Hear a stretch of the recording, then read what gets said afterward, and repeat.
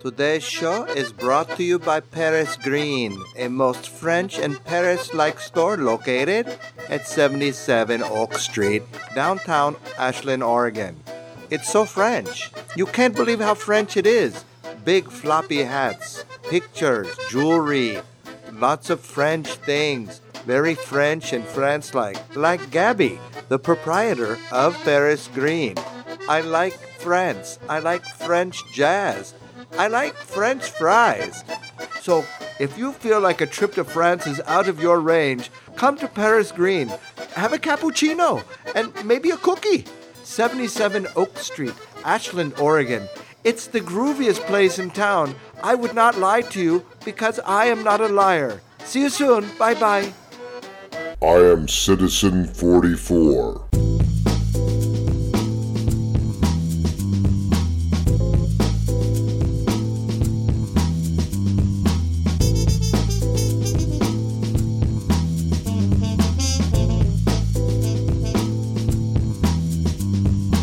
Hey everybody, Mark Ahrensberg here. Welcome to Citizen 44, show number 36. On today's show, we have Brooke DeBoer and Sean Mark Nipper. Both of these fine citizens of the world are storytellers. Fast Life is a television show that is being produced by Brooke DeBoer. This is a reality-type program that follows her husband and race car driver from track to track on his quest to become a professional competitive race car driving dude. Again, the show is called Fast Life. You can find it on Amazon Prime. Also, again, Sean Mark Nipper, very funny cat, part of the film community here in Ashland in Southern Oregon.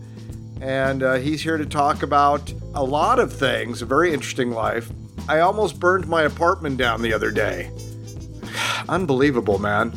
I was cleaning my stove. I didn't realize I inadvertently grazed the knob and turned on the electric burner, which is covered by a 2.5-inch thick solid wood cutting board. And I just went out to take out my trash and dump the recyclables and came back. Neighbors coming out, and when I opened the door, smoke coming out of my apartment. Now, fortunately, it was contained to the bottom of the cutting board. No damage, a lot of smoke, a lot of stink. I aired out the hallway, took a couple of days to get really most of the smell out. Thank goodness my apartment no longer smells like a campfire. And it did, it really stunk. It was pretty bad. I actually had to reschedule a chat with friend Gary Kaut, who actually produced a fantastic show on Netflix called Flint Town. 1 season so far, 8 episodes. I highly recommend it. It's a sad story, but it's something the rest of the country should know about. And they're still going through incredible trials and tribulations. We have a good show, and let's go ahead and get right down to it.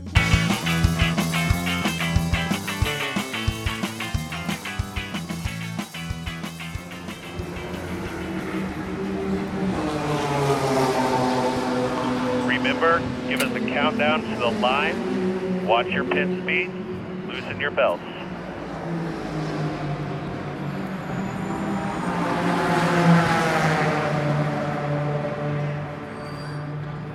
Can I get by you? Thank you. Sorry.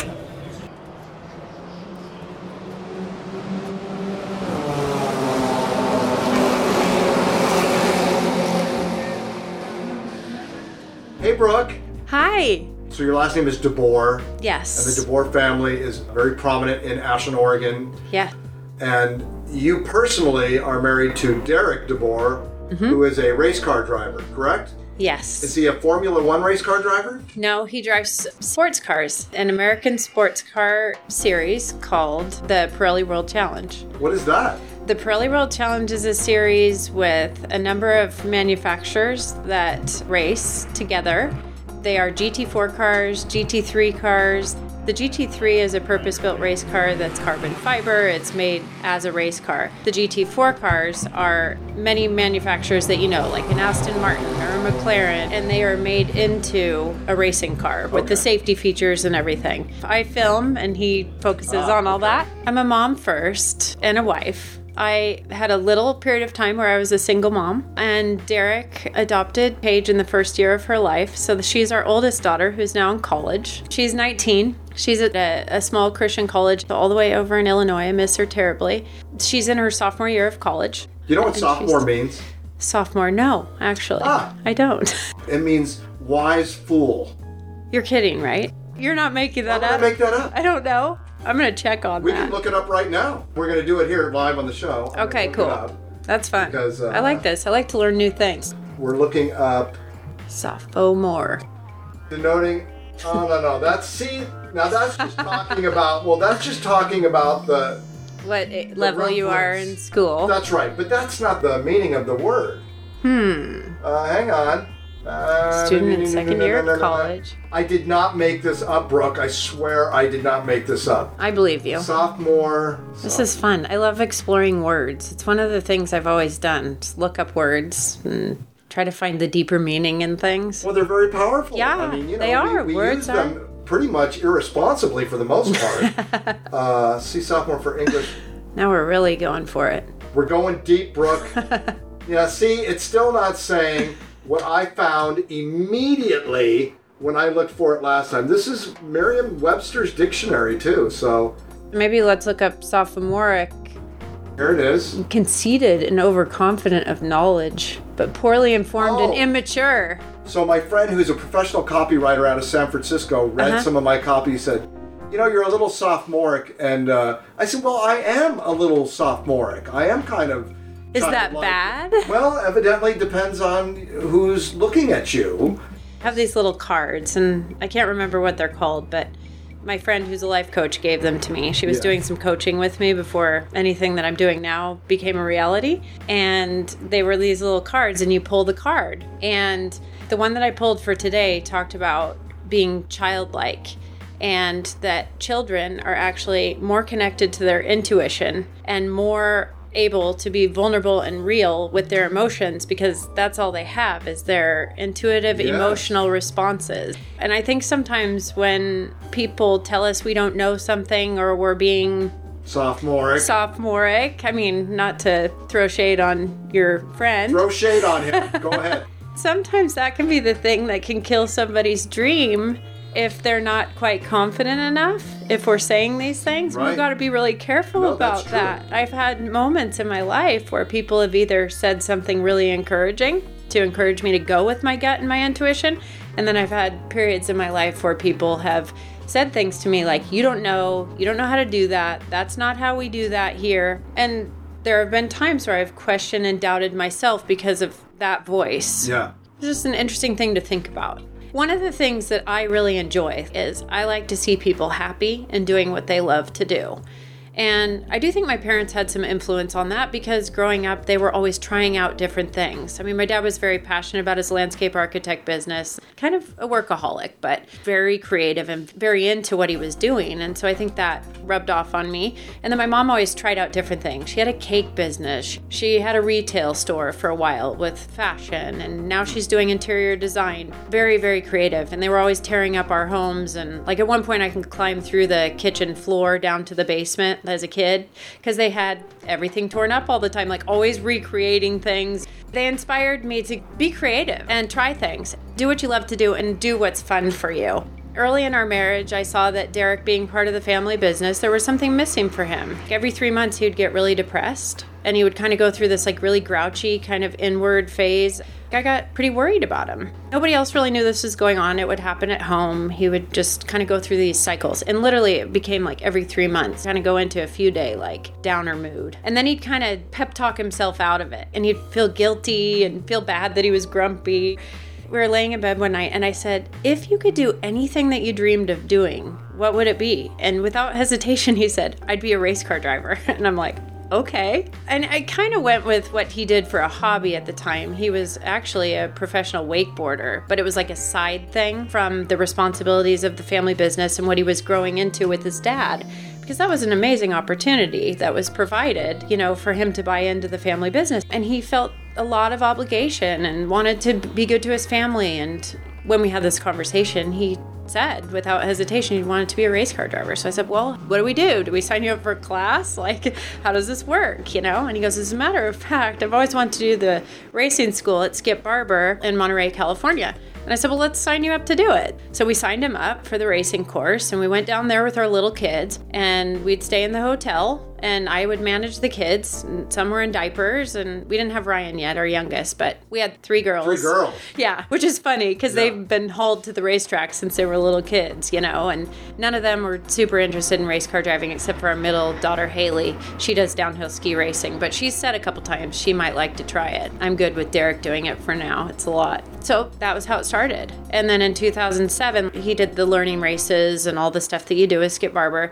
And then there was like some gaps, and then he raced for a guy, and it wasn't terribly expensive at that level. We would just have to save up. We still now have debts. We're fairly conservative about how we look at it. A lot of people from the outside probably think, oh yeah, he can just write checks to go racing. But racing is so expensive. And we are fairly conservative with how we manage our finances and don't feel right just spending when we still have debt to pay. In 2007, he bought with another local guy, Tom Smierczynski, who's really passionate about racing too. They bought a Chevy Cobalt, and we are Chevy dealers. We have the Chevy stores. So Derek was able to get a good deal on a body of a Cobalt, and they shredded the whole car down to just the shell. And all these local volunteers started coming forward that liked Tom and liked Derek, and they worked on the Chevy Cobalt, and they built this car from scratch in Tom's garage out in Central Point. He had a log cabin out there and had this shop, and they welded all the parts together and they did everything. And I didn't really know anything about mechanical stuff. I was used to being around landscape and machinery and stuff with my dad, but watching this all come together, I said, I have to tell this story. And I have had a dream to film things for many years and did other little side jobs with film for local nonprofits. So I got together with Jackhammer Films. I don't know if you know Dennis and Rod. So the 3 of us produced together a teaser piece to sell the show about a grassroots Oregon team wanting to go race in the Rolex Grand Am Series with very little budget. And we pitched it out there, and the Warren Miller Company picked us up. Actually, Warren Miller just passed away. He was 93 on January 24th this year. He did all of those amazing old ski films. So their production company picked up that show and tried to pitch it out there for us. And that was when Speed Channel was still around and all the others. We were running into some rights issues because I think it was NASCAR or one of the biggies owned the Grand Am Series. And so they ran out of development funds, and we finally decided, you know what, let's just take a break. And I just kind of gave up. I think I felt a little bit defeated. And ultimately, I bought Dennis and Rod out of their portion of the project because I thought maybe I'll want to keep trying, and I just didn't. And I think that's one of the things that's fueled Fast Life, because he then sold out of the Cobalt race car. A few years later, a friend said, we're going down to this race at Laguna Seca in Monterey, this racetrack down there in Monterey, California. And, we'd love it if you'd come. We have tickets. And Derek called me, I don't know if I should go. They've invited me to go, but having more responsibility at work, it was expensive, and the Cobalt thing was challenging, and we didn't quite make it. So when these guys called and said, we're going down to Laguna Seca to this race, Derek said, I kind of want to go, but I know I shouldn't leave you and the girls. And TRG's there, the racers group, which is the team he currently races. And I've always had a dream. They're the North American Aston Martin team. I've always had this dream of driving for this team. And I said, well, you should go then. This all happened when we were on the way to see the Dalai Lama in Eugene, and he had all this guilt about asking to do this thing. I just got off the phone with him and said, that's it. He needs to be free to explore this. I made the plane ticket. He went down there with those guys, and he got courageous, and he went knocking on the door at TRG, and they said, why don't you come and test? And this is a pro team. It's a winning team. They've won at Le Mans. Kevin has won at Daytona. His team has won multiple times at the Daytona 24. He's like an icon in the sports car racing world. Kevin Buckler, he's the owner of the team. Watching all of this and watching somebody who is sort of scared to even articulate their dreams actually take the baby steps to have the courage to go after their dream, I felt like that was a story that needed to be told, because actually I was dealing with it too. I don't think it's all about women and men and the differences, but it is a male-dominated industry. So there is something mental that you have to overcome to have the confidence to put yourself out there as a woman filmmaker. And so I think there was just, these two stories went together really well. In my gut, I felt like this is a story that needs to be told. How are we going to do this? And what are the bumps in the road that we're going to experience along the way? How are we going to make our dreams happen? Are they going to happen? What are we going to do when we feel like they're falling apart or we want to give up, like what happened before with the Cobalt? Because I think I had a good chance of having that go forward if I would have stuck with it. And so I've been doing this Fast Life thing. People can find us on fastlife.tv, just in case anybody wants to follow along with our journey. That is our website, and on there is a direct link to our show on Amazon Prime. So we actually now have a show on Prime. I got distribution last year, and what I'm most proud of is that both of us have stuck with these really hard things that we were really passionate about. And I feel like our story being out there might encourage others to do the same. I think determination is one of the most important key qualities that you can try to possess. So Fast Life, it's a show that's on Prime, and it's all about our family. And so all three of our girls have things they're passionate about. So the show is not only about Derek going after his racing career and trying to become a professional driver. I would say he's professional, but he's rated as an AM, which is for amateur, and he's a bronze level driver now. But he is known in the professional world of sports car racing from this work that we show on Fast Life. So we show the progression of his drive to go after his dream. We show the family support and what it takes. The first year that he got a fully funded professional ride was 2015, meaning he had a sponsor. We had fraud, so we had sponsor fraud. What does that mean? It means that you go to the race, you think you have the year funded, and then you find out that the bills aren't being paid. So the story of the fraud is actually in episode 2 or 3. So the first episode really sort of encapsulates all the beginning years, kind of what the lead up was to get with TRG. So the story is about Derek's first professional funded ride, basically, and then everything that led up to it, and then now currently what's happening. There's so many ups and downs in the world of professional sports car racing, and now what's happening in the industry is a lot of gentleman drivers are coming in, a lot of people that have the money to just pay to play, that can come in and drive, are changing the whole sport for the drivers who are the little more seasoned drivers, the ones who've worked to become pros.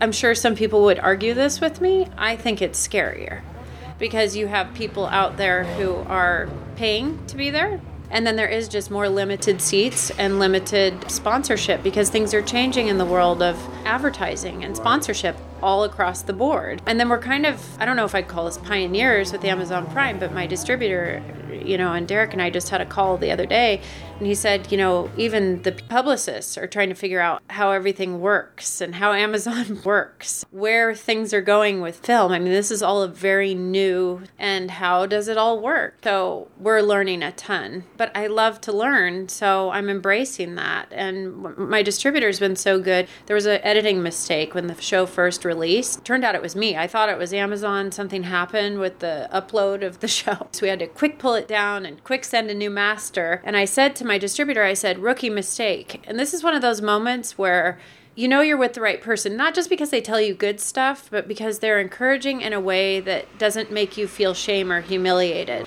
And he said to me, you are not a rookie. We'll get this fixed. 2 days, we'll be back up and running. I mean, that was an opportunity for somebody who is experienced to kind of put forth their ego and put me in my place and tell me you should have reviewed that more. He was very kind and said, you are not a rookie. Keep going. We have good ratings right now, 4.2 out of 5. So anybody that watches, please, if you like it, give us a review because it helps us. It helps us get found on there. It helps other people want to watch. I have gotten a couple rough reviews, and most are about production quality. I will say that I've had to work through that, but part of the thing was when the distributor came to me, I said to him, look, I'm filming a lot of this on my iPhone with a gimbal and like an added mic.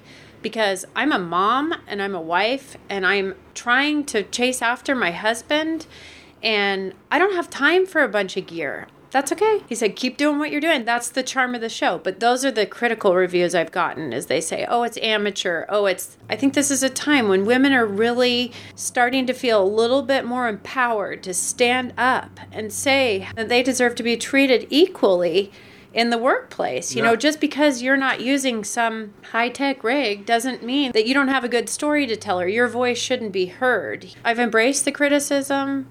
Kirk, my distributor, actually said, stop reading them. I can always improve. So I've called Sean McCoy, who's local here in Southern Oregon. He's an audio and sound mixer. He's a professional. As a result of some of the criticism, I've invited him to be the sound mixer now going forward. I'd like to urge people, if you are going to critique a show, just do it with kindness. And do it with intelligence. Yeah. If you're just going to be an asshole don't shred people. What's the point? So I think what we really need to do is we need to have conversation where there's a meeting in the middle. There is some version of compromise. I acknowledge you, you acknowledge me. My favorite quote is by Gandhi, be the change you want to see in the world. If everybody's being the change that they want to see, it doesn't really matter what somebody up here or over there is doing. It's interesting. I've had my share of differences with my father-in-law because he's a very strong personality. He's a leader, and he's used to being in control, you know, and running a really effective business. But right before I came on this podcast, I found a note that he had given me and placed inside of a camera bag probably 10 years ago. And it said, this should fit your iPad, your lenses, your camera body. I didn't even know he knew anything about all this stuff, but he took time to figure it out. And he gave me this really cool camera bag with a note, and then it said, love your second dad.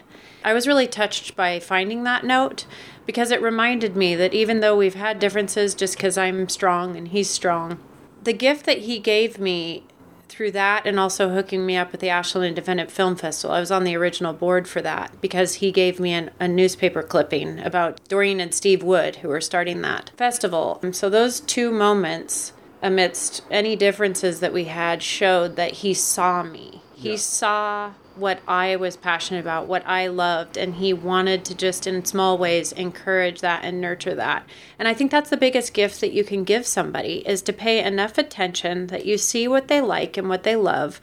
And especially if you're a whole person, you nurture something that somebody can do, and then they can be in service to others, because that's the biggest joy that we're going to find in this life, is by giving our attention and giving our love to others. And so if what you do and what you're passionate about can do that in a way for somebody, it's a full feeling. You get that full, filled up, whole feeling that I think you're supposed to have. That joy. I had an uncle do that for me once. We were at Disneyland. I heard this band. It was called Alturas. It was what are those little flutes that the people play from the music from the Andes Mountains? It's like a pipe flute, and they're all hooked together. I just was entranced by the music, and my uncle was really into music himself. He taught Beck and Punky Brewster, Salil Moonfry. Yeah, he was a jazz musician. He played with Chick Corea. Married to Janie Gett, accomplished musician. And I didn't know any of that till he passed away. We went down for his memorial service in LA, but he saw that I was entranced with this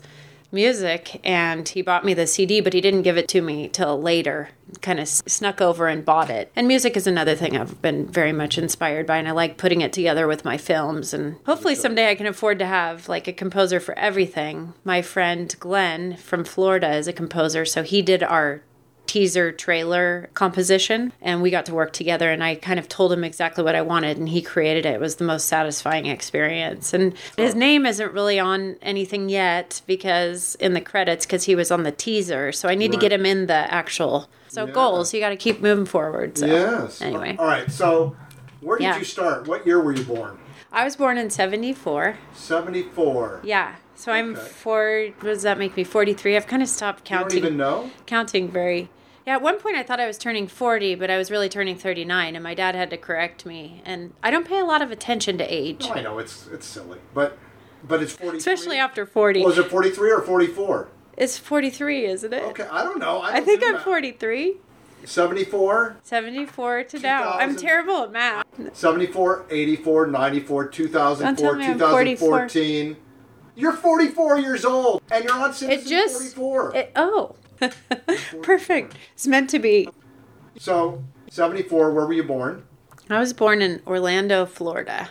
Ah, what was that like back in 1974? Who knows? I was a baby, so I didn't really know. What were your parents doing? Let's see. Gosh, my dad is an Oregonian. He's a native Oregonian. Oh.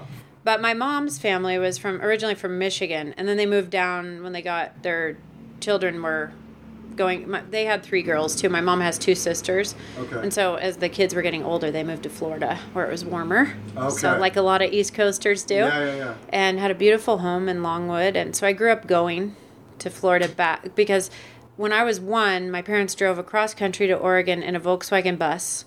And I was swinging. Times have really changed, but they had me swinging from a bassinet. They rigged it up onto the ceiling of the Volkswagen bus, and I swang all the way across country. Wow. And I survived. I'm still here. Of course you did.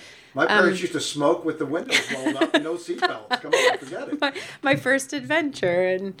And my parents didn't smoke, but I got to have an adventure in the bassinet on the cool. way across country. And then my dad started his landscape business here, and my mom missed her family a lot, so I got to go back to Florida a lot. As kids, sometimes we'd fly, just the 2, because my dad worked a ton, so he didn't always go. Right. I don't remember my dad on very many family vacations. Huh. I'm close with him. I feel close to him. Is he still around? Yeah. Both And my your mom? parents are still married, Cool. still around. Still married? Still a landscape architect. My mom's doing interior design. She works out of Parker Furniture in Portland, and they're very creative people, and they're kind and loving, and they still come down for kids' birthdays. But we miss them, and we miss having them with us all the time. It's nice to have them around because they're nice. It sounds They're like good they're people. nice people. Well, I mean, And they're creative, and like my mom likes to laugh a lot, and I always like to laugh a lot, and we have a good time. And my dad's a little more analytical. He's very much a peacemaker. He's like just a big grown-up hippie. He used to do falconry, and so he taught me the love of the outdoors. He's big into birds and going out and hiking around and looking in the binoculars at the different wildlife. So cool. I also collect animals that have been hurt or abused. On our ranch, we have lots of animals that either would have been put to sleep or something else would have happened to them. So you're a rescuer. We take them in.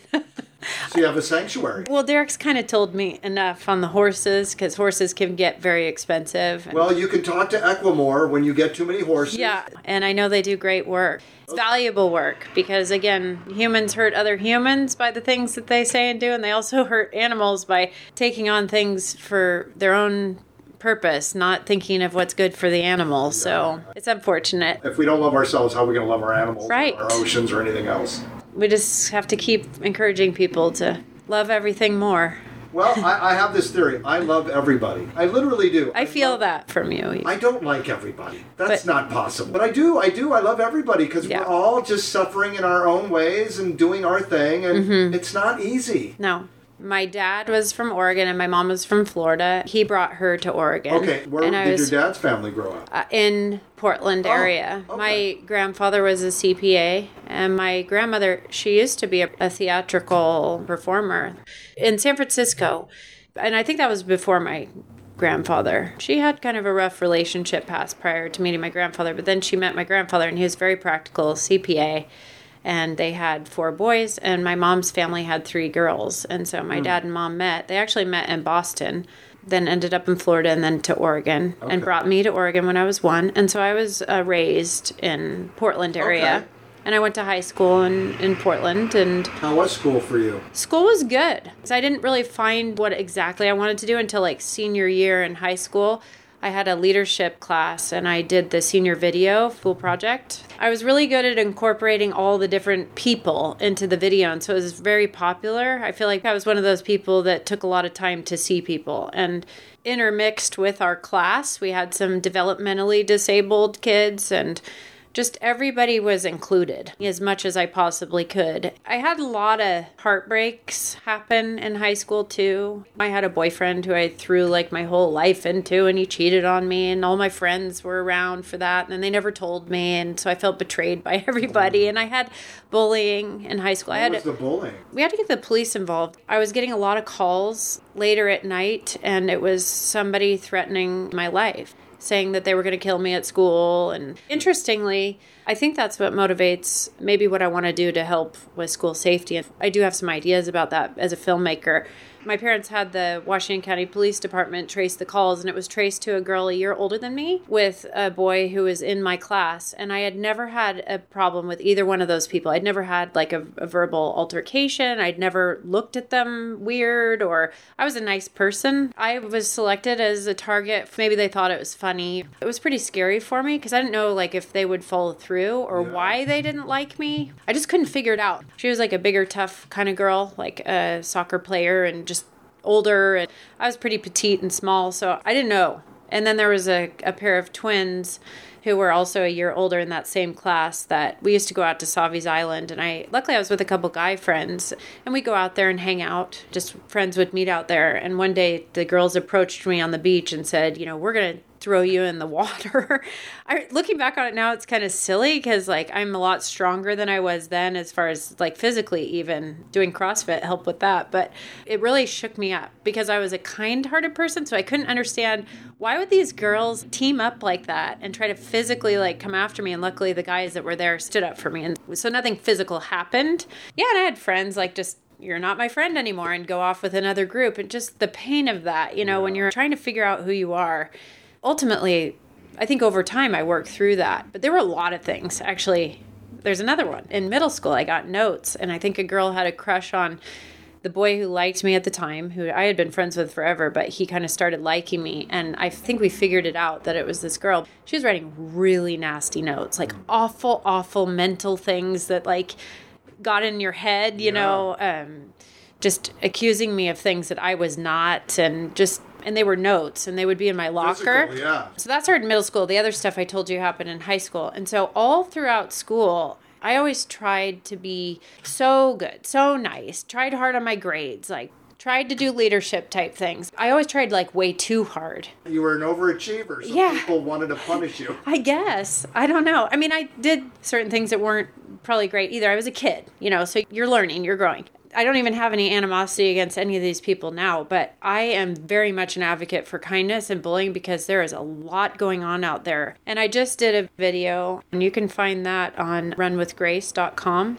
It was a mother, Susan Holt. She's a teacher at Hedrick. Her daughter took her own life almost 2 years ago now. And the stories that she shared with me, it doesn't go in detail because I think you have to be careful with things like that. It's very heavy. People don't always know how to process. But when I sat and talked with her, she told me of a story, and I'm not going to get specific because she was careful about wanting anybody to feel like this was their fault. But there were a couple incidents that happened at her high school where people said things that were extremely cruel. When people are cruel, it's not always about you. But there was a few incidents that happened, and she didn't name anything as this was an unusual situation. This girl was just dealing with what they thought was mild depression. They were getting her help, and clearly it was more than that, but nobody really understood or knew. This was a sad situation. They now do the run to honor her life because she was just extremely kind. I feel like after hearing her story, she just had a kindness, and I understand it because I felt like that was always at the top of my motives. And sometimes I was really misunderstood when I was being bullied, I felt like. And that was really painful. So I think we need to be careful,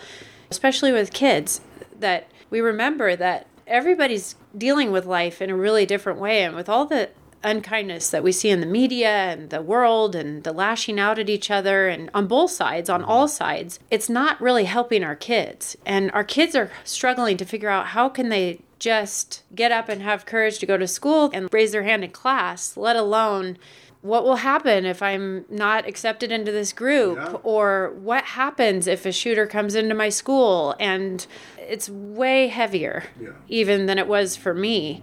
And so I think we just need to be really paying attention and loving and, I don't know. There's no easy solution. I have an opinion about school. I don't think boys and girls should be going to school together. It's pretty rough because it creates a whole nother dynamic. I mean, all of those bullying incidents probably had to do with a boy liking me. This girl They shouldn't have their cell phones in school. No way. Boys and girls should not be necessarily learning together because we're not emotionally mature enough to do that. I've read stories about these all-girls schools, and they're turning out incredibly talented young women who are going out in the world and doing amazing things. I think the same thing happens with boys, too. Is if you separate your hormones there, there's more of a chance for children to, I think, have a different appreciation for the females once they do finally get together because they're old enough to be with a female. Mm-hmm. Again, these are just my opinions, but it's an interesting I do perspective. think we're having a gender problem, and it's getting worse. It's not getting better. I think that we all have a lot more power than we give ourselves credit for, and we should not take that lightly, and we should begin our day with what can we do to contribute healing to the world. And I think that's our responsibility as citizens of our communities. Citizens. Yeah. Yeah. And I think that we could all stand to get back to being more civil with each other and acting with kindness and love. And if everything that we're doing is with the intention of kindness, then we can't help but create healing in everything that we're doing. And I do things with my girls because we've had a lot of experiences with bullying. I've had it throughout my life. Everything's more extreme. I mean, it seems like the school shootings now have become I don't know what the word is that I'm looking for some reason. It's become like a thing to copy. It's like a fad. Yeah. That's what I was looking at. I don't know why that word was so trend. simple. It's terrible to put those two together. So I've been working a lot with my kids. Before we started working on the cell phone sort of habits and things, we started with just when you go to school, look for somebody who feels left out. Look for somebody who looks sad, they're sitting alone, and make it your job every single day to look for somebody. And you can do something as simple as smile, say hello, or you can go and sit with them and ask how they're doing. But make a point to reach out every single day, even if it makes you a little bit uncomfortable. That's okay, because everybody's dealing with something, and we just don't know what. And so I think my kids have acted in a way that they can be proud of. I see my kids as being very kind-hearted people, and I'm thankful for that. It's the most important thing you can teach, I think, and do. It's the most important thing in the world, period, is kindness. I agree. Kindness matters. My favorite hashtag. Every day I wake up and I have faith in God, so I ask God, what can I do today to spread more kindness and more joy? And I'm not perfect. I mean, I've had moments where I've reacted. I've had moments where I didn't act in a way that I was proud of. But we learn from those, and we just keep trying again every single day and looking for ways that we can put good out into the world. And I feel like if I start my day, I have a morning routine. Sometimes I'll fall away from it and then I get back at it. This morning I got back at it and I wrote 5 things I was grateful for, and I wrote my intentions for the day. And they're always about letting go and lead me to what I can do to be of service to the world in the way that I can make the biggest difference. Sometimes making a big difference is making just a little difference in one person's day. Yeah. Smile, letting somebody over. People don't seem to do that very easily anymore. There's a lot of, People are afraid. Yeah. Fear clouds dreams. It clouds anything that you can do that's good. It makes you busy with your own mind and protecting yourself and closing your heart down and all those things that make it so that we can't share our individual gifts. And I'm of the belief system that each of us is born with a specific gift and something that we can do that nobody else can do. And I just believe we all have those special gifts. And if we're closing ourselves down to protect ourselves, we're not able to share that, because sharing requires courage. It requires vulnerability. It requires putting ourselves out there to be criticized by some of those people who are afraid, and so they criticize others. And I'm finding that with the work that I'm doing right now with Fast Life is it's now out there for the world to critique, and everybody has a right to critique it. But sometimes people can be just outright mean about it. So I brought today something that inspires me, which is my quote book that I carry around and I add to it. It's not very full yet, but I've started to get better about writing them down. And then this book, which was actually given to my mom in 1974, and it has 6 women in it. And I'm reading their stories one by one right now. I think I've read the stories before. They're familiar stories probably to a lot of people. So I think things like this, like if I could give advice to anybody, having symbols or things that inspire you, whether if it's quotes or like for me, it's Wonder Woman, the strength of Wonder Woman and being a woman and being strong and tough. Having things like that with you, I don't know if they're sitting on your desk or a book like this that you can read just at night to be reminded of strong people that have done amazing things, giving things. I mean, Harriet Tubman, Elizabeth Blackwell, the story of Dorothea Dix, who advocated for the insane You call it mental illness now. Back then they called it insane. And they put people in cages. And she was one of the pioneers who went around and she was told by one of her mentors, facts, facts, and more facts. So if you want to solve a problem, you have to go around and actually see exactly what's going on in your community in order to help fix the problem. Obviously, that's what journalism is. Going back and looking at these stories of how they accomplish these things. And I think we're still in that place. I mean, we're not putting people in cages anymore that are unwell. They're called jails. We have a complicated, complex problem, too. We have so many more things now that are influencing people mentally. Yeah. You know, media, a lot of information. Yeah. I saw a clip of a video game the other day where there was a car driving through and bodies were flying. And I said, I'm uncomfortable with this. Nobody commented on Twitter. Really? But as a mom, I'm uncomfortable with it. I'm not saying it's the only problem. I'm just saying this is a complex thing we need to keep looking at. And if everybody picks an area that they can help, we really can heal this problem. But everybody needs to do their job. Of course. Anyway, so this sits on my bedstand and I read these stories over and over. I haven't read them all yet because I just found it in a box at my dad's. And then just a couple quotes that I carry around with me. Creativity Takes Courage by Henry Matisse. And the best way to predict your future is to create it. Abraham Lincoln.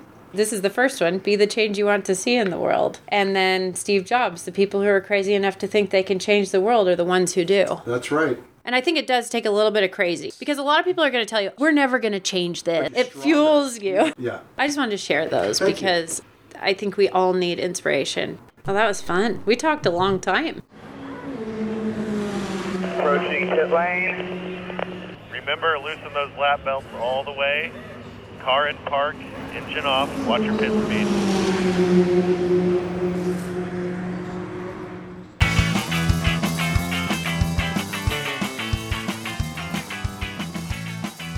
Sean Mark Nipper. Yeah. How do we actually know each other?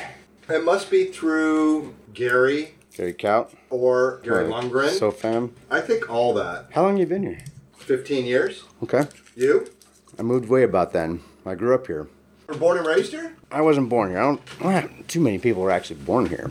Shay from the Rogue Suspects was Okay. born in Ashland. See that lead singer? Yeah. Oh my God, she is phenomenal. Absolutely You amazing. didn't hear the show yet. It's in No, my no. last show. Oh, okay. With her. All right. Yeah, I've seen her a couple times. I'm just like, I'm having conversations, like it's supposed to be music in the background happening, Right. but you're just like, what the? Are you kidding me? Well, let's go to the beginning. Let's go back to the beginning. Moved here in 75 when I was By 4 years yourself? old. Well, my parents moved here. They didn't even ask me. That we were living in Texas, and I just remember being in a really long car ride. And all of a sudden, we're showing up at Grandpa's house, and we never went back. Where was Grandpa's house? Top of Walker on Peachy Road. Yeah. Yeah, so Where in Texas? Fort Worth, little town. I don't know if you've heard of it. Fort Worth? Yeah. Yeah, no, I was there. Okay. I went and visited my ex-wife who was working there. We went to the stockyards, and I ate calf fries. Nice. You see the movie Funny Farm Uh-huh. with Chevy Chase? Yeah. Where he's eating calf fries to break the record until he finds out what they are. Yeah. And he breaks the record. He spits the last one out. Lamb balls, ladies and What? gentlemen. They're Yeah. delicious. I remember the last time I was there, somebody was at a bar and they had a goldfish shot where they put a goldfish in a shot of tequila and then you drink it. What's the point? I guess, to have that little funny feeling in your stomach. Oh, it's swimming in the thing? When they... yeah. I'm glad to be living in Ashland. Yeah, Texas people, they're a whole That's a group of different people breed. of their own. Yeah, Yeah, I don't like to tell people I'm from Texas. I'm from Ashland. Did you ever have a twang? Did you have to work on twang? When I go back and visit, I develop it. You yeah, do? Yeah. Think about, where's my gun? I didn't even have one. Yeah, it's weird. Are your parents here? So, yeah, my mom and dad, we moved here when I was 5. Dad bailed.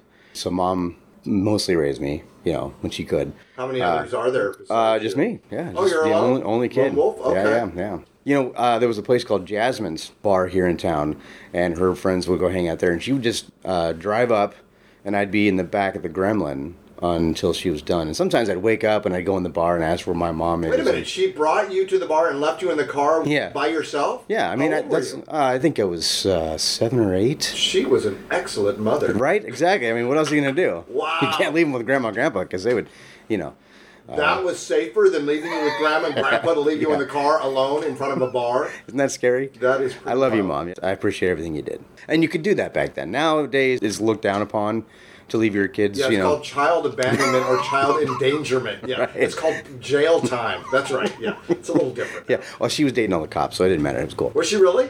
Yeah, I remember she got pulled over one time on the way to school. I went to walk her, and the cop leans down and kisses my mom. And I'm like thinking to myself, so is that how I have to get out of tickets? That yeah. really happened? Oh, yeah, absolutely. And so the first time I got pulled over, I was like, man, I don't know if I can do this.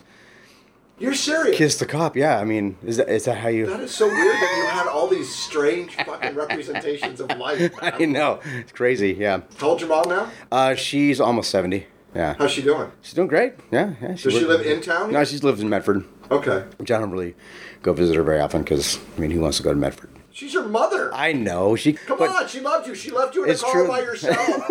Exactly, yeah. I don't have any abandonment issues anymore after years of therapy. Did you? Oh, yeah, totally. But, I do have to go to Medford sometimes because Yeah. if you want, just like, I don't know, socks or underwear, That's, you have to, no, you're absolutely you have to correct. go to 'Cause I Medford. cannot buy them in Ashland. So I'm in a band. Yeah, what's your band name? It's called Effigy. Effigy. Yeah. It's so hard picking a band name.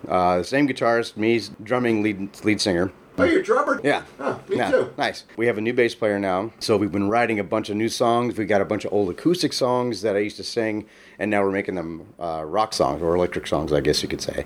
So we have our first show coming up on first Friday, April 6th at Road Coworks. Cool. What's the name of your band again? Effigy. Effigy. Yeah. What's that word mean? There's a couple different meanings. One is burning down a statue, so Right. Burning Man.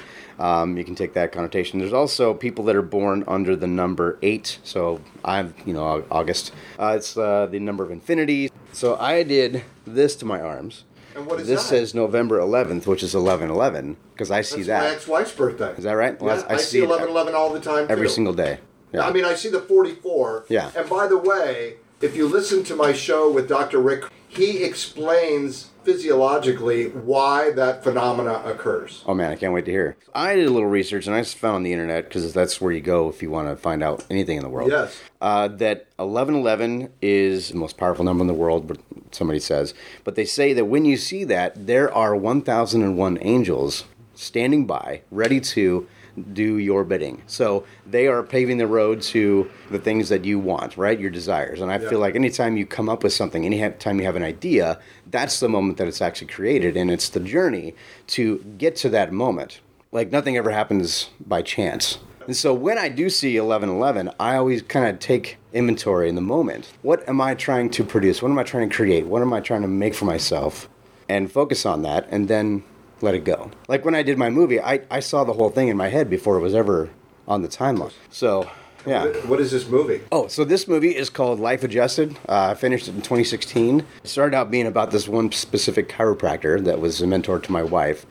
And it turned out to be a story about a horse that was severely abused physically and mentally and had an amazing transformation through chiropractic. Through chiropractic. Yeah. So this guy works on horses. And this specific horse, Dizzy, who it's crazy because I was working on this movie for 5 years. I was traveling down in the Bay Area. I was going to Florida. I was going to Colorado. I was going to Georgia. And just following this doctor. In the beginning, when we had the meeting, I'm like, I want to tell the story of chiropractic through an animal's perspective because people don't trust people. I could tell you, I could hire actors and they could say, hey, I got adjusted and I feel better. But nobody's going to believe that. But if you could see the transformation in an animal on screen, you see the switch where you can't touch this horse. You can't get near it. And then all of a sudden this horse is walking up to you. And that's what happened. I mean, it's amazing. It's to see everything I wanted actually happened. Wow. Yeah, it was really cool. Nice and manifestation. Right. And so work on this movie for 5 years. I moved back to Oregon. I ended up meeting a lady that has a horse rescue, and she had the horse. And I said, well, can we come out and film this horse? And I said, I asked her first. I said, do you have a horse that was, had a rough go? And she goes, oh, sweetie, I've got the horse. And so this horse was its mother. A night where she was beat up by her husband so bad that she had to go to the hospital. And when she was taken off in the ambulance, the husband took a baseball bat out into the stables and killed this horse's name is Dizzy. He killed Dizzy's mother and Dizzy's aunt in front of her with a fucking baseball bat. Holy cow, man. And so Dizzy got hit a few times and then jumped out of the In-N-Out barn, ran down the road about a mile, and then got wrapped up in barbed wire and wasn't found until the morning. Holy And that was cow. 8 years before we got a chance to hang out with this horse. So this horse was, you can't get near it. Totally You'd have to like traumatized. sedate it. Oh, totally, yeah. And so that happens to us though. We get traumatized, whether it be Absolutely. physically, mentally. We get in a car accident accident and, whatever. But I didn't want to tell the story of, hey, go see your chiropractor because you got in a car accident. Go see a chiropractor because you want to be clear. So that's the story I told. As a matter of fact, I took out all the interviews that I had with doctors that were just like, oh, chiropractic's always the last resort, and they're offended. I'm like, no, this is not a negative. I want it to be as positive as possible. Sure. So I took out the word subluxation except for once. Subluxation, because chiropractors say, oh, you're subluxated. And people are like, what does that mean? What the hell? It just means you're not out of alignment. Yeah. Why don't they just say that? Right, exactly. What the fuck is with the crazy word? I know it. I'm confused. And I met so many chiropractors that they're their own worst enemy, unfortunately. We need them so much, but they bicker. Some want to, introduce drugs into chiropractic. It's like, no, that's what not chiropractic is. So it was interesting to go through this process to try to tell the story of chiropractic when they don't know how to tell the story themselves. I'll give you a copy of the movie so you can... Please. Yeah, absolutely. So that was my first feature-length documentary, and then in the meantime, I'm not working on that. I'm working on television commercials and people's web videos and such. So did you enter that into the film festival? I did. And? I did not get in. And the reason I was told is that I screened it for SOFAM, Southern Oregon Film and Media, and some close friends, and since it had already screened, it is ineligible to be played. Because a few people saw it, now it can't be seen? Yeah, I'm not bitter at all. Actually, I am a little bitter. Yeah, and then I just did a thing for the Ashland Chamber, a little mini documentary about art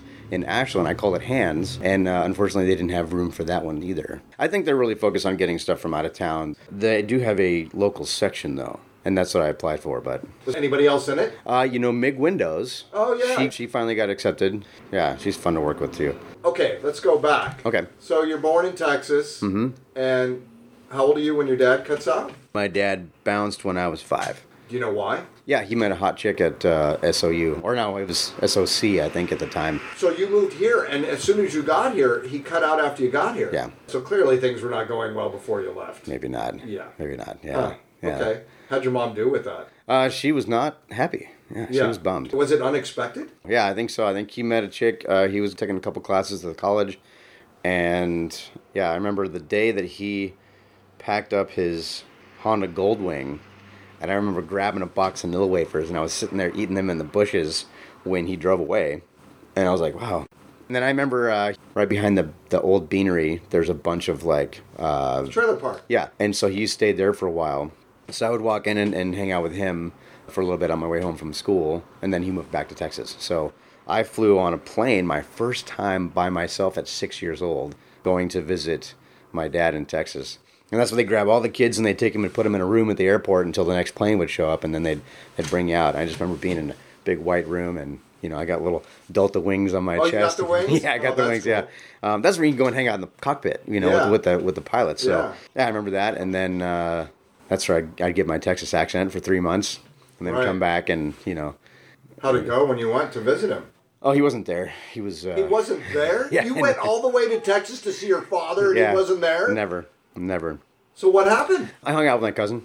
Yeah, we just hung out in swimming pools and chased rattlesnakes and tarantulas and stuff like that. Wow, man. Yeah. Have you heard from him since? So they divorced when I was, let me see. Yeah, pretty shortly after that, I think. And then when I was 13, my dad moved back to Oregon and moved into my grandpa's house. So here's my mom's house, same driveway, my grandpa's house. So you were neighbors. Yeah, exactly. And so then when I was 14, I remember being in Medford, and we just walked out of having food. My mom and dad were hanging out, and then my dad drops to one knee, and off in the distance I hear somebody playing bagpipes, like the beautiful sunset, and my dad proposed to my mom. They got remarried when I was 14. What? Yeah, they worked it out. So I had to be, or I guess I got to be a child of divorce, and I still have my same parents. Are they together still? No, well, they would be. When I moved to Bay Area in 21, moved back 3 years ago, almost 4. My dad passed away like 3 months after I moved back. Oh my goodness. Yeah, and it's a good testament. So you can't be 70 years old, smoke cigarettes, smoke a pipe, and sit in front of your computer and never move your body. Yeah. And so he just, his body shut down. Yeah, and it sucks because he was a brilliant computer mind. He had Microsoft calling him like, hey, how do we fix this problem? He was one of 25 super high-end Microsoft guys. Never got paid for what he was worth at all, but we should have froze his brain unthought. Wow. In so you're 40, a product 50 years. of that, though. I would say, but I kind of ran from it because I was like, computers, you left me. I don't want anything to do with what you're doing, And what do you do all day? I'm around computers. Yeah. Constantly. Yeah. All I do is look at, if I'm But not you're on looking the through. creative side. You're not on the mathematical side of it. Right. Huh. Yeah. Oh, I'm so sorry. That's Yeah. what a great story that you got him back. Yeah. No, we had a really great relationship. It took a while. I mean, he comes back, and I remember I'd come home from school, and I'd toss my books on the couch, and I'd be heading out the door, and he's like, "Hey, where are you going?" I'm like, "Oh, I'm going to my friend's house." And he's like, No, you're going to do your homework." And I'm like, "What?" So there's a lot of lectures and a couple of physical altercations that, I think just happened.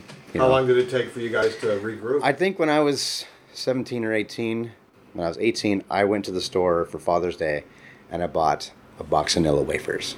You're going to make me cry. I know, right? And I said, "Dad, I owe you this box." Yeah. That's pretty beautiful. Thank you. Huh. Yeah. He didn't get it at first when I explained it. We had a really good connection. And so to lose him was a bummer.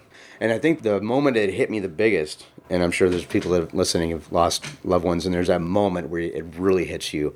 And I used to drive down the Bay Area, and I would talk to him the whole time. And I grabbed my phone, I was going to dial him, and I was like, oh, man. But then something goes, he's right here. Oh, boy. Man. Yeah. What was his name? Ted with 2 D's. Ted Nipper. Ted Nipper with 2 D's. Yep. Teddy. I think it was Teddy when he was younger. So, yeah. Where's he from? Texas. Born and Whole raised. family down the road? Mm-hmm. Yeah. Yeah. What was his job? Well, he was in the Navy. And then right after that, he got into computers. And so I remember him bringing home one of the first Apples. Like the Apple II, I think, is what he got his hands on. And I just remember the green screen and the, 10 colon dot, Right. the whole programming stuff.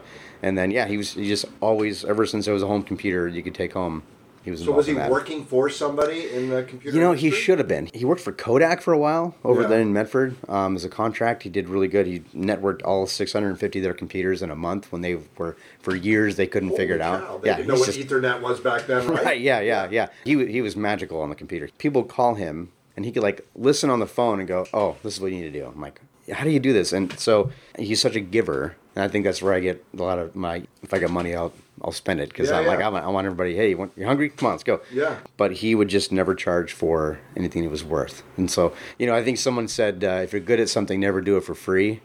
He never heard that. But selflessness pays off in the end. Indeed. That's why I'm broke. Almost all the time.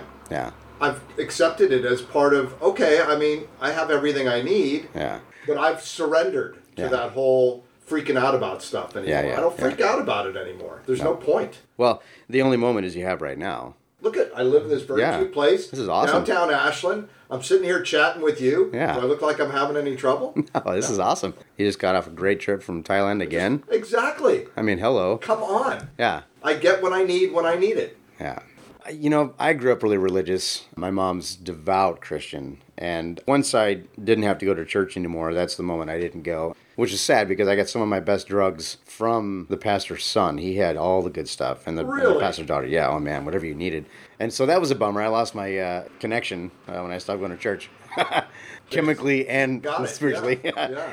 But I realized that, you use different verbiage and you mean the same thing. And truth is truth. And so you can say God, you can say universe, you can say infinite power, you can say, light, whatever it is. But in the Bible it says we're all made in the likeness of God. Well, we're all creators. Well, we are. We're all creators. And so when you say it, like when you decided, I'm going to go to Thailand, did you have the money right then to do it? Did it take some time to get it together? There's the idea, I'm going to Thailand, and then there's the work. Like, you can't just lay around. Opportunities will present themselves, but you got to be standing in that direction. So, what are you doing now? I'm working with a producer out of California. So he's based in Sacramento. I think he's moving to Austin, though, because he went there for a trip, and he's like, this place is awesome. We can shoot movies for super cheap here. So I just finished a movie with him last year. So we finished it December a year ago, so 2016. We reshot the ending in 2017, and that's a movie called Between the Trees. It's about 4 guys that go off to a cabin to go hunting. One of the guys is cheating with his wife. With another guy's wife? Yeah. And so he's going to take care of all these guys because he thinks they all know and didn't tell him. And then there just happens to be like the Hills Have Eyes kind of monster in the woods that starts taking him out before he gets a chance to. Oh, cool. Yeah. So that's Between the Trees. That's in post. It's almost done. I was working as AC on that one, so as assistant camera on that one. I want to be his director of photography for his next movie, though. That's coming up in April, about a lady that lives in a town, and she's stealing all the children, and nobody even knows. I don't know how that happens. But the script is done. They're rewriting just a little bit, and then we're going to start shooting in April on that one. And then he's also doing another movie called Cabin 28, which is the Ketty murders that happened down in Kirby next to Chico. And that was like in the 80s. I don't know about that. Yeah. So brutal murder of a family in this cabin 28. And so you can go on YouTube and you can just do Cabin 28 and it'll pop up. There's a bunch of documentaries that have been done about it. Never solved the murder, and it's a bunch of, crazy stuff that the cops are in it. There was some child trafficking and some weird stuff that happened in this little tiny town. And so that has been adapted into a narrative. And so that's what we're going to shoot in October in Klamath Falls, actually. Cool. So yeah, out at Odell Lake. Yeah, so in the meantime, when I'm not shooting television commercials, I'm working with Mount Ashland right now. I'm doing some stuff for them. You might see a commercial of a guy sipping a coffee cup, and then he drops the coffee cup, and we shot it in 1,000 frames a second, falling. And then the whole time the coffee cup's falling, you hear zippers and skis getting put together and a car starting and driving away by the time the coffee cup hits the ground. So yeah. Whose concept was that? That was mine. Ah, very nice. Recently just got a drone. I was paying somebody to fly it, and then I found out that he didn't have a license, and so I'm like I'm not supposed to use this footage because, if I'm using footage to get paid for a client, it has to be flown by a licensed FAA drone pilot. And so I bought a little toy with the Spark, the little tiny thing, and oh my God, it is so fun. And I'm like, I'm doing this myself. How's the quality? Oh, it's amazing. Yeah, and I just bought a new one called the Mavic Air, and it shoots 4K, 30 frames a second, HD, 120 frames a second, so you can get these slow motion aerial shots. Phenomenal. And I'm actually working with SOU right now. I'm shooting a different video for each one of their majors, so I have 33 videos to shoot for them. I've already done 3, so yeah. You're doing well? Oh yeah. I'm doing extremely well. That's really great, man. I'm staying busy. And what's great is I get to be creative, and I've hired editors now, so I have people editing the footage, and so my job is to get the client, come up with the idea, shoot it, hand it off. Hand it off. And shoot another one. Genius. Yeah. So you can keep shooting. Absolutely. That's all I'm doing. If I'm not sitting on my computer, I'm out shooting, You love shooting, right? Oh, man, that's the best part. Yeah. Yeah. I know the stories told in the editing, and that Right. this story will be told in post Right, that we're of course, recording now. of course. But to be able to come up with the concepts, and that's all I wanted to do. I wanted to be the idea guy, and I guess that's what I get to do. As like me, I get to do what I want to do. Yeah. Even if it doesn't pay me, I don't really care. I still get to do what I want to do, which you can't put a value on that. Right. Well, I imagine now that you asked the universe for some cash, something's going to happen where somebody's going to hear this and they're going to want to sponsor the show now. It's an amazing podcast. I love listening to it, and I'm honored that I get to be a part of it. So tell me what it was like growing up in this area. I loved it. I loved riding my bike. So I lived at the top of Walker on Peachy Road, and I would ride my bike all the way downtown. I would ride my bike out to the lake. I mean, it was so fun. And having Lithia Park, what an amazing stomping ground. There was a time in my life where I was on a mission to swim in every single one of the pools in town, at every one of the hotels. And so How old were you when you came up with this idea? Junior high. Yeah, a couple of them we would find that they had vending machines. You could put your arms up in there and you could snap all the Coca-Colas and Dr. Pepper. Which places were those? On the Strip near Subway. Anyway, so I did it. I got all of them except for one. And the one that I didn't get into was Stratford Inn, because that one's indoors, and the pool door is right next to the main desk there. Oh, right. And so we never risked it to just bum rush it, run in, hop in and out. But when I moved back, someone had a pool party at the Stratford Inn. Check that off the list. Nice. Got them all. So, Nice. that was a fun time. And then just terrorizing the town. Then you'd go to Medford if you had a car, and you'd go and cruise. Back then, Medford they would just drive around in circles in Medford. Oh, we cruised Van Nuys Boulevard? Oh, Right, exactly. Interesting. Yeah, that's all got done What now. night was that going on? Friday night. Oh. And I always thought that this would be a great town to cruise in, because you get this big, long strip. Oh, you can only yeah. do 25 miles an hour. So what an amazing... Kids don't know about that. No. So I ended up getting a 72 Land Cruiser at one time, and I used to hang out with this guy in Medford. He had a 72 Land Cruiser, but he had a Corvette engine in it. I tried to Like a race him. 427 in there? Yeah, Holy it was shit. ridiculous. And so there's one night we were going out 4-wheel drive, and we're going to go Buckhorn Springs. We needed some gas, and so we said, hey, out here at this gas station, there's a bunch of old U-Haul trucks. Let's just go siphon the gas. And somebody called the cops, and we got busted, and I got pulled out of the car, and I had to do a breathalyzer, but he couldn't tell that I'd been drinking because I blew a 92 octane. Octane? That's oh. yeah. And so I ended up going to court. I got arrested because I couldn't pay my fine. I think he's a lawyer now, Judge Drescher at the time. Yeah, Alan Drescher? Yeah. Yeah. He said, you're in custody because you can't pay, and I ended up spending 2 nights in jail. How old were you? This was New Year's Eve, 1992. So what does that make me? I think I was 22. I had all kinds of parties I was going to go to that night. I ended up going to a party. It was a really big party, room full of 30 guys. And I picked the bunk right above the biggest, meanest son of a bitch in there. I didn't know it at the time. I just remember I was freaking out. I'm 21, And then they said, hey, by the way, just so you know, there's somebody that got arrested in here for having sex with a dead deer. I never found out who that was, but we had a few jokes, like one of the fine was, $10,000. That's a lot of dough. Anyway, and how do you get caught for that? How You do must you have left semen somewhere on the deer. Yeah, you just roll up on some dude and wow. I've never even heard anybody fucking a dead deer. It's amazing, yeah. I've never heard anybody fucking a live deer either. Right, so. right. Well, maybe it's a Medford thing. I don't know. Could be. I remember the guy walks over and says, who the fuck is this on top of my bunk? And I turn around, and it's the guy that used to own the Land Cruiser with the Corvette engine. Though I used to race him downtown. Yeah. And I recognize him. I'm like, hey, you got a Land Cruiser, right? So do I. He turns around and he goes, nobody messes with this kid. You mess with him, you mess with me. Wow. You fucking saved your own life really quickly. Yeah. That's fantastic. Yeah. I still didn't ever take a shower for those 2.5 days that I was in there. Well, of course not. And New Year's Eve, we had cornbread, rice, and chili. And so about midnight, that kicked in for everybody. And so we had our own fireworks. So, yeah. So I got to go to jail, which was, Is that your one and only time? Yeah, so far. That's enough. Yeah. I saw the inside. I saw the chair that they strap you in, so where if you're too much trouble. They take the back seat of a cop car that has like the armholes. Yeah. If you're cuffed. Yeah. They just have one of those sitting in there. And so, yeah, a couple guys got a little mouthy, and they came back with black eyes and fat lips. Where were you held? Jack and Johnny. Okay. Yeah. Yeah. So I'm like, so I will not do that. Well, and I know that's how you know. Yeah. I know what they call the cooler, too. I mean, it is cold Fucking in cold. there. I got taken in from a KISS concert when I was 17 for throwing up all over a lady cop. And and I remember how shitty it was, and I think I was just in my underwear and on a concrete floor, and it was fucking terrible. No socks. Yeah. And you know what? It was the best thing maybe that ever happened to me, and I didn't realize it until a couple of years ago. I started saying thank you to whoever it was who arrested me, because you need to know sometimes what you don't want, so you can not go back there. Right. Exactly. And so that's what I had, was a fantastic lesson on jail is not good. This is not good. Not good. Yeah. Don't go back. Nope. And I did, in a holding cell for about 20 minutes. Okay. I was riding my motorcycle down Van Nuys Boulevard, and I was wearing an Angel Flight suit, and I didn't have a key for an ignition on the bike, and I didn't have a side view mirror, and I got pulled over by a cop, and he pulled me over for not having a side view mirror, and I got him mad. Some people were walking by, and I said, yeah, I'm getting arrested for not having a side view mirror. So he called to have a car pick me up, and I told him, I go, God, that guy was such a dick.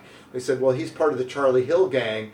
They're just motorcycle cops that are out there to literally just bust people. Wow. This is what the policeman in the car told me. Yeah. Then they took me back, and they put me in a holding cell, and they came back about 20 minutes later, and they said, is your name Mark Ahrensberg? I said, yeah. They said, did you get a ticket for hanging your ass out the window on Van Nuys Boulevard last year? I said, yeah. They said, get the fuck out of here. And they let me go. Wow. So that's how you get out of jail. Yeah, yeah. Yeah. You Okay, just have good to- lesson. So, because when I was, I thought you had to kiss a cop if you know. No, if you but, just but hang your butt out house, the window as a cop is driving by, that's equally as good as Nice. kissing an actual officer. Yes. So, and Brilliant. I didn't say kiss my ass. I just literally, I could see the slow Yeah. motion of pulling my butt down Yeah. in my friend's 72 Chevy Love and watching a black motorcycle cop pull up next to me and pull us over and give me a ticket. for not wearing a seatbelt. Well, not wearing pants. So how'd you do in school? So I did horrible. I started out at Walker School, kindergarten, and then half of first grade, and then I went to Christian school that was at Faith Tabernacle that's now gone. There used to be a big church on Faith Avenue down here. It was a Christian school, and they had all around the room, everybody faced the wall, and they had these dividers that came out about 2.5 feet, so you couldn't see the next person. And so you had these little magazines that you would read this page. It's called Self-Paced Learning, PACES. And you read 2 pages and then flip it over and then answer the questions. And so if you needed help understanding science and math and English, you put a little flag up. And depending on what color flag you had, that would determine how many memory verses you recited perfectly on Thursday afternoon. You always, every Thursday, These are religious verses you're speaking. Right, yeah, Bible. So I always go with the shortest ones I could find. Jesus wept. That was one of my favorites. I always had the yellow flag, which is the lowest version of memory. And if somebody had a green flag, which was the top, they put their flag up, they leave you. They don't finish with you. The teacher would go and... It's like an emergency flag. Right, yeah. It's like, oh, this person needs help. Yeah. And like, oh, can I go to the restroom? Yeah, great. And so I would stare at the wall. And this is first, second, third, fourth, and then they held me back fourth grade again in this Christian school. And by the time third and fourth grade, I was getting beaten every single week on Fridays by the pastor because I didn't do homework and I was in detention all week. Is this the same pastor whose son you're getting this stuff from? No, this is a different pastor. No, this is the pastor that my mom outed for sleeping with her best friend. And so unfortunately, I was bullied because the families would be talking about how dare Janetta Nipper out this information. And so I was the asshole now at school. Oh, man. And to this day, I can't go on a merry-go-round because they got me stuck on the merry-go-round. All the big kids spun it until I passed out on the merry-go-round. So I can't do the spinny. And so then, after getting out of that school and going to Walker for 5th grade, it was so crazy to just sit there in a room with everybody. I could see all the students. We're all here together. And there's the teacher. And what do we do? Oh, this is handwriting. Okay. And reading. Weird. And spelling. Yeah. You were only doing Bible verse stuff in your previous educational experience. Yeah. And so this was real school, and you had no knowledge of school. I had no idea what was going on. It was so hard for me. And so they put me in the special classes. Oh, he needs help. He needs extra attention, which I did. But I was smart. I could they give me the little, tests, and I'd pass them with flying colors. I could hear him outside, like, I don't know what's wrong with him. He seems to do fine. I'm like, I can hear you. I'm right here. Yeah. So, oh my God. So it was a challenge. And so I actually ended up dropping out of school 3 months before I was supposed to graduate. So 1990, I should have graduated. I dropped out. Went to work at Binion's Eye World for 6 months, and then I moved to Hawaii. You went to Ashland High School? Yeah. It was cool. I was in drama, so I wasn't a sports kid. I was always in plays and different things like that. And then I worked it out, so I had PE twice a day and 2 drama classes. So it was great for me. Sounds about right. Yeah. So I wasn't walking around in character all the time like some of the drama students. I'm like, well, Is that real? Yeah, it happens. Yeah, kids, with the long overcoats and they're always in character. They all think they're Jim Carrey? Exactly, all the time. I'm like, you're not in class anymore. You can be. I actually got along with everybody. So I got along. I was at all the parties. I partied on every single street in this town, I think. I was always invited. I got along with everybody. So I wasn't like an outcast. It was interesting. I got along with just pretty much everybody. So, which I do now. Yeah, I moved to Hawaii. How'd that happen? It was one of those things like a buddy of mine said, hey, I'm 17. I have to move to Hawaii because my mom's going there for her boyfriend. Do you want to move with us? And I said, well, let me think. Yes, I'll go. What did your mom say about that? My mom and dad, they were bummed. Yeah, they were sad to see me go. But I'm like, I've been in this town. I'm sick of these overcast clouds and dumb mountains. I got to get out of here. And so I went to another place that has overcast clouds and mountains. But it was warmer most of the time. So how was it? I loved it. How long were you there? I was there the first time almost 2 years. Moved there with $100 in my pocket, and moved back almost 2 years later with $100 in my pocket. So, yeah. What did you do while you were there? Started out at a rental place for like Alamo or something, and we would wash the cars, and then we would drive them from one side of the island to the other. And I was on the big island, so I would be in like Ford GT 5.0 convertibles and Lincoln Town cars, which were super fun. There's a big boat, and so we just drive 2 hours. Hop in a van, come back, get another car, drive 2 hours, hop in a van, another van. Great job. Oh, it was awesome. Like a taxi with no customers. Super awesome. Yeah. Then I got a job working at Red Sail Sports at this big hotel. So my job was to hang out at a beach, a Mad Main beach, and rent out beach toys to people. Paddle cats and little, things you can float on and snorkel gear. And I worked 10 hours a day, 2 days a week, off 1 day, 2 days. Never worked 3 days in a row. And so the rest of the time I was high as a kite, drinking Budweiser and hanging out at the pool. And then moved back a couple years later to Hawaii and got the best job in my life ever on Oahu, working as a scuba diver in a 3-story aquarium. What? Yeah, it's down in Waikiki Beach. Yeah. Further down, the Pacific Beach Hotel has a 3-story aquarium. Top floor is a restaurant, second floor is a restaurant, and then the bottom floor is like a buffet. And I would scuba dive and swim, and I'd bring the stingrays across the window. And, I'd bring the eel that was blind. I'd bring Earl up and show him to people. You were like SeaWorld in a hotel? Yeah. But I had to lie my ass off on a resume to get a job, even that one, because I literally went to every single, and when I say every single hotel in Waikiki, and there's a lot of them, I went to every one, and I couldn't get a job because I was a haole boy. And so I ended up lying my ass off on my resume. The only thing that was true and accurate was my name, my address, and my phone number. Everything else was a complete fabrication. What'd you put on there that actually got you the job? I said that I joined the Peace Corps for almost 2 years, but war broke out in Rwanda, and so I wasn't able to finish my full stint, so that way there's no actual record of me being. How did you even know to come up with such Oh, a my bullshit story? my roommate's like, he was brilliant. He's like, this is what we need to do. And he goes, and then you went to college in Hilo for political science, and that's that one. And then, you worked at this hotel that's now bought by somebody else, so we'll have no record of you working there. And so, yeah, the whole thing. And actually, people really liked the whole Africa thing, so I had to, embellish that story every time. And it got better, like, he saved the village from a lion attack one year, and... we found water. Finally after digging for 6 months, we found water, and so you were a hero. That means you got to be a hero. Yeah. So I finally got a job as a scuba diver in a 3-story aquarium. Best job, $9 an hour. I would do 3 dives a day, and sometimes 5, and just hang out in Waikiki. That's it. That was your job. That's my job. Yeah, go down and feed the fish, and then do show dives. We'd paint with grease pencil like Aloha or Happy Birthday. So the one time I put, will you marry me? And I'm like, God, I'm going to mess this up. I know it. I know I'm going to mess this up. And I go down, and I grab the sign, and I put it up at this beautiful couple's table, and the guy looks at it, and he goes, "Ugh." I thought he swallowed his fork, and the wife, or the girl, looks at the sign, will you marry me? She's like, oh. She starts crying, he's like, no, and I see this other table, like, it's over here.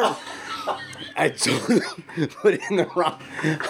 So, I did screw it up. Let me just move it over here. So I have no idea how many photo albums I'm in from the guy in the pool, swimming around with the fish. That's wild. Yeah, I can't even imagine such a job. Yeah, it was great. Super fun. So you did that for a couple years? Well, that was about 9 months. It was hard living in Oahu and like $9 an hour, part-time job. What year was this? This was 93. Oh, that's no money. Yeah. Yeah, so it's expensive there, isn't it? Very. Yeah. Yeah. My part was $500. So how'd you make it? I didn't. I ended up I had to come back. Yeah.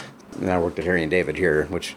What'd you do for them? I was a forklift driver in the freezer. In the freezer? Yeah. From one extreme to the other. How was that? It was fun for 6 years. That's where I met the mother of my first child. And... How many children do you have? I had 3 altogether. But as of 2 weeks ago, I will have no more. What? No more. Oh, you took care of that. Yeah. I see. Yeah. Science. Mm-hmm. I love you, science. Yeah. Are these from 3 different... No. So my wife, we have 2 boys. Are you married now? Yeah. Oh. Yeah. Yeah. So met a woman in California. She's the most amazing, wonderful woman. She's a chiropractor. She got us into that whole movie. Do you work on horses? No. She does cats and dogs and birds. She saved a bird's life that hit our window the other day. How'd she do that? She just picked the bird up and you can... She tweaked it? Totally, yeah. Yeah, the bird was just laying there with its head like this, and she picked it up, and she, just real gently, because she works on babies that have just been born, so she's, super Baby gentle. what? Babies, like human babies. Yeah. Baby babies, Yeah, a baby Tasmanian devil. How do you make a baby float? I don't know. 2 scoops of ice cream and 2 scoops of baby. Oh, God. Go ahead, I'm sorry. Jesus. So she saved the bird, she tweaked the thing. Yeah, and the bird does this and then, flies away. Wow, usually they die pretty shortly after that. This one didn't totally break its neck, it's just out of adjustment, so. Wow. Yeah. I stood there kind of stunned for a second and looked up at her and then flies How long away. have you been married now? 1 year and whatever October to now is 3-4 months. And you have children with this woman? Yeah, we had kids before. We wanted to make sure that we could have kids together before we got married. What? So weird, dude. Did you have 2 together? Yeah, we had 2. So I had a 3-year-old boy and a 6-year-old boy. Nice. So, yeah, How's and I have that a 20-year-old dog. It's a challenge. Boy, these guys are... because I had a girl. It was easy. It was a piece of cake. Here's a coloring book. Here's a doll. It's like, these guys are just balls of energy. And I love them to death. To teach my son a couple of break dance moves. He's 6 years old. And now he's like pop locker, man. He's amazing. Yeah. Yeah, I show him a couple YouTube videos and he just does it. I'm like, how? Have you introduced him to Louis? No. You know Rodriguez? No. Is he local? Yeah. Oh, okay. Well, I figured you know him because he's in the movie business. Yeah. I might. I'm bad with names. I'll remember your face the rest He's of my Mexican. life. Does that help? Okay, now, I now recognize. Very good-looking kid. He's Okay. got a bunch of movie projects. In Oh, this yeah, yeah, town. yeah, yeah. Okay, I know. He works with Gary Lundgren. Yeah. Yeah. He did that boxing one, right? Yeah. Okay. Well, he's a pop lock and breakdance. Really? All right. Your daughter's with you too? No, she is married and she lives up Your in daughter's Alaska. married? Yep. How old is she? She's 20. Yeah, she How married her old are high you? school sweetie. 46. Yeah. Can you tell by the gray hair? You're a very young-looking man. I mean, the gray Thank you. could be, Yeah. conditional yeah. based on. My mom always did say I had a face for radio. I did have a doppelganger growing up here. He worked at Applebee's. I would have people ask me, so how's the job going? I'm like, what are you talking about? They say, well, you're working at Applebee's. I'm like, I don't work at Applebee's. Like, no, I saw you served us the other night. I'm like, no, I didn't. I delivered beer, and I guess people used to ask him, hey, how's it, you How's having the fun? beer delivery? Right. And so when I went to Applebee's and we both looked at each other, it was freaky. Was it real? Like it? Yeah. He really looks Yeah, that I'm much like, you. holy shit, this guy, we could be twins. Wow. Yeah. And I turned around and walked out. No, I was like, can't Too have weird. it. Yeah. It's too weird. Yeah. So I worked at Gold River Distributing, Columbia Distributing, driving a beer truck. Short stint working for Mail Tribune, delivering papers. That's early in the morning job. I didn't That's like for that. little kids. Yeah. No, I was the guy that dropped off the papers for the. Oh, for the Yeah, little kids. I was driving the van and, Okay. and that was, it was boring. Oh, I sold ice cream for a while. For who? Frozen Gourmet right here in Medford. I drive out all the way to Lakeview, Oregon, selling ice cream. I don't want to do that again. I You quit had the a job. lot of jobs. I thought I have. had a lot of jobs. I You mean, had I was a lot of talking to jobs. the guy that used to own Omar's. I told him I worked as a dishwasher at Omar's, and I had enough one night. I walked out. I walked, to the top of Walker, and my mom says, "Hey, what are you doing? I thought you were working." And I'm like, "I'm done. I quit." She goes, "No, you don't. You get back there right now." So I went back down, and I had no idea I was gone. Yeah. So you just walk right back in like George Costanza? Yep. Nicely done. Yeah. Like I had a long cigarette or something. Worked at Dairy Queen when we had one here. I was a logger for 3 months. That was the longest 3 months of my life. Setting chokers up on the bunt with loggers. I have no idea what you're talking It's brutal. about. Yeah, logging that sucks. I mean, Have you I'm written glad down we had all it. the jobs that you had? I should. What makes that great, though, is that I have a lot to talk about with people. I have done so many different things Right. that it allows me to strike up conversations easily because I got a background in a lot of stuff. What was your favorite thing other than the thing you're doing now? Oh, definitely be in Hawaii. I Definitely. was going to say diving in the thing with the Yeah. things, right? Yeah, that was super fun. Where'd you learn how to scuba dive? Interestingly enough, you would think since I lived in Hawaii, I would have done that. I got my taste of scuba diving, but I actually moved back here and got certified here in Oregon. So that was Before you went? after I came back for the first time. Okay. Was that like foresight? No, but I loved it. I loved scuba diving. It was so much fun. And then when I found out that was the job opening, Yeah. the last job available for me on Oahu, and I got it just from lying my ass off. And I was actually the first guy they ever hired. They'd only had women scuba divers. I was the first male that got the job. And then I just got sick of this place. So you left again? Yeah, Where I did. You go? I went to the Bay Area. What'd you do there? I met a girl at waitress at Taboo at the time, and I knew her for a solid 3 months. She said, "I want to go be a teacher in Oakland." I'm like, "That's insane." I'm in, and so we ended up moving not to Oakland but to Marin. I wanted diversity. I wanted culture. I went to So you Marin went of to all Marin? places. Yeah. Like a big white box of Tic Tacs? Right, Yeah, exactly. Nice. Exactly. And so ended up living in a storage facility in Sausalito, right on the water, for 3 years for free. I just rented out storage spaces. I lived in this huge flat in the top of the warehouse. It was ridiculous. It was like the biggest apartment I've ever had in my life. I could ride my bike in my apartment. Wow. I lived there for 3 years. I moved down there. The job I had was selling cell phones, and that was immediately challenging. Quit that job and just started working at Starbucks. Ended up in 3 different bands. We practiced at my place, and then I had 3 couches and the full band setup and a bar. I mean, it was ridiculous. Wow. Yeah, it's awesome. So lived for free in Sausalito for 3 years. Brilliant. Until I met a woman, and she... Another woman. Yeah, she changed everything. Yeah. Yeah. Where'd that take you? To a couple other places, buying a house in Marin. We bought a 2-bedroom, 1.5 bath for $570,000. How'd you buy a house? Townhouse. She was rich. That helps. Yeah. I think I was manager at Pete's Coffee and Tea at the time. Why didn't you hang out with her? She was cuckoo. Yeah. For all the things that she liked about me, it ended up being the things that she didn't like about me. Like, she loved the fact that I'm a drummer in a bunch of bands, singer, and then all of a sudden now... Dude, I'm you're a gigging all the drummer in a time. band and Right. singer. Yeah, all these girls are hanging out. I'm like, Oh, yeah. they're not actually, but Right. it's crazy. Yeah. Well, that sounds fun. Yeah. So then, I was in a band with a guy that went to chiropractic school, left the band to do that. 3 years later, he graduates and says, "Hey, come down and get adjusted." Did, and he goes, "Oh, wait, before you leave, I want to introduce you to somebody." and out walks this knockout, this gorgeous woman, dark hair. She had these little curly hair with like the pigtails and these green eyes, beautiful smile, and I was like immediately like, oh my god, this chick is. And that's my wife now. That's your wife? Yeah. Oh, how awesome! Yeah. What's your name? Her name's Casey. Casey. Yeah, and she practices right over here next to Snap Fitness. So she's got elements of being chiropractic. So Okay. I'm well adjusted. Yes, you are, literally. And then I was never moving back here, but she actually did a drive through years before she met me on her way to Seattle on a road trip, and then came back and stayed in this town. And she's like, oh my God, Ashland. I think that's actually why she was with me. She found out I was from Ashland. And she's like, oh, I can date you now because we'll probably end up moving there. And even though I was like, nope, never coming back. And then Where are you now? in Ashland. Yeah. Yep. So here I am. That's so weird. Yep. You've had a crazy run, dude. Yeah. It's been a lot of fun. That's really wild stuff. Yeah. So I, for a short period of time when I was in high school, was a drug tester for some local dealers in town, and they would How'd you get that gig? Oh, I don't know. I guess I was just You good put at. an ad in the paper? No. Could have actually. Maybe You it need a actually. drug tester. So they would get in their shipment of whether it was acid or mushrooms or weed, and they would say, "Hey, Sean, we got the new stuff. You were Come the over and guinea try it." pig? I was guinea pig. So I'd take it and I go, "Oh man, this stuff is great. All right, cool. How much should we charge? Oh, this is definitely 16 ounce, for sure. You know, or And they paid 16 you for that? ounce for in drugs. In drugs. Yeah, of course. It's ass. I never had to pay for drugs my entire high school. I failed to mention I moved out of the house when I was 17. I lived on Garfield. By yourself? Yeah. Well, I had a roommate. Yeah. When you were 17? But when I was 18, I was a senior. I actually had to leave school because I was about to get kicked out anyway because I could walk in and write my own. Right, my you were own an yeah. adult. I'm like, I don't feel good. I'm heading out to the lake. There you go. So I'd written so many, I only had one left. So not only was I doing horrible in school, but I was about to get kicked. But the one night that I decided to not be a drug tester anymore was when we hopped in the old Nova, Chevy Nova, my buddies, and we were heading to the Greyhound bus stop to pick up a shipment of horse tranquilizer. In Medford? Yeah. And I started thinking, I don't know how much to take. And this stuff is for horses.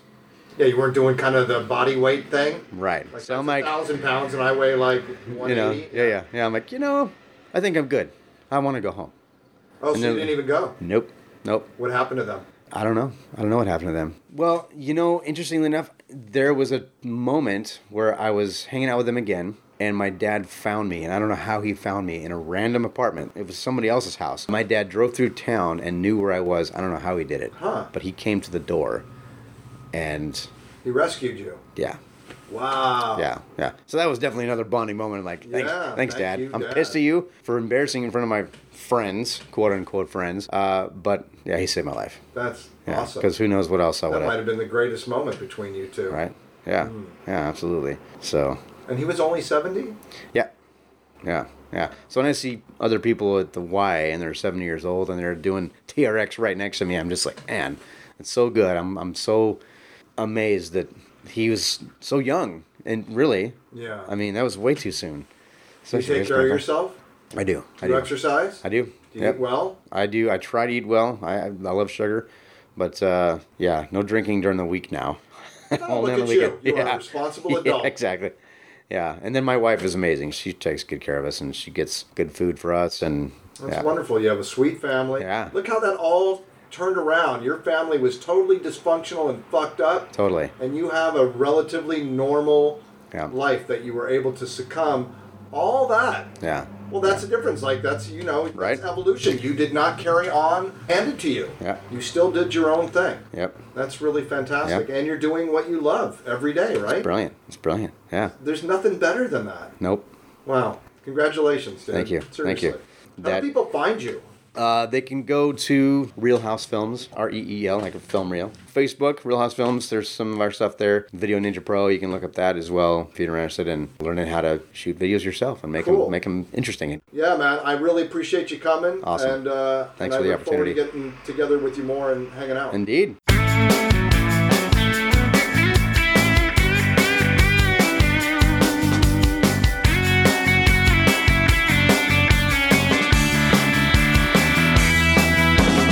Well, that's the show. Hope you enjoyed it. It was great to get a little time from Brooke. Her show's fantastic. I urge you to give it a watch. Her website is fastlife.tv, and the show can be found on Amazon Prime. And you can also see them, they have a YouTube channel and have some teaser videos and things up there if you'd like to check that out first. Also like to thank Sean Mark Nipper. Sean, thank you for sharing some pretty interesting life details. And it was good to get to know you a little bit better. You can also check out other projects that Sean's worked on right there at realhousefilms.com. Remember, Mark Ahrensberg here, the guy talking to you, Citizen 44, is your friend. And I'm here to just hang out with you in any way that I can and present stuff that I think is cool for you, for me, because I get to learn through this exercise. I get to learn a lot of things about a lot of people that I would not ordinarily know anything about, and be introduced to people whom I would not normally be introduced to or seek out, for that matter. So it's very cool for you to let me do this for you, for us, together. Citizen 44 with Mark Ahrensberg is a listener-supported presentation. There is a donate button at citizen44.com. Your support is absolutely needed for this project to continue. Thanks again for listening to the show. As always, I appreciate you. And word to your mother's uncle. I'd also like to say a special thank you to Doug Fergus. Doug Fergus from LuckyDoug.com and NakedRealityMusic.com. Doug is a major contributor to the Citizen 44 with Mark Ahrensberg show, and also provided the closing song, Departure Family, for this show, which I drum on. So thanks, Doug. Love you, buddy.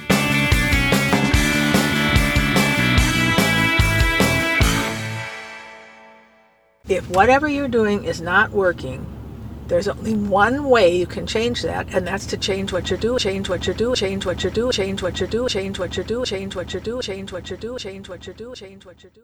I am Citizen 44. Hello? No, I'm not selling any speakers. How did you get this number?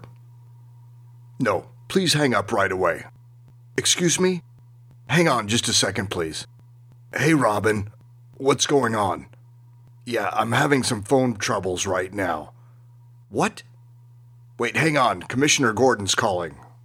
Hello, Commissioner Gordon. Yes, I'm having some difficulties with the phone today. Yes, I see the light flashing now.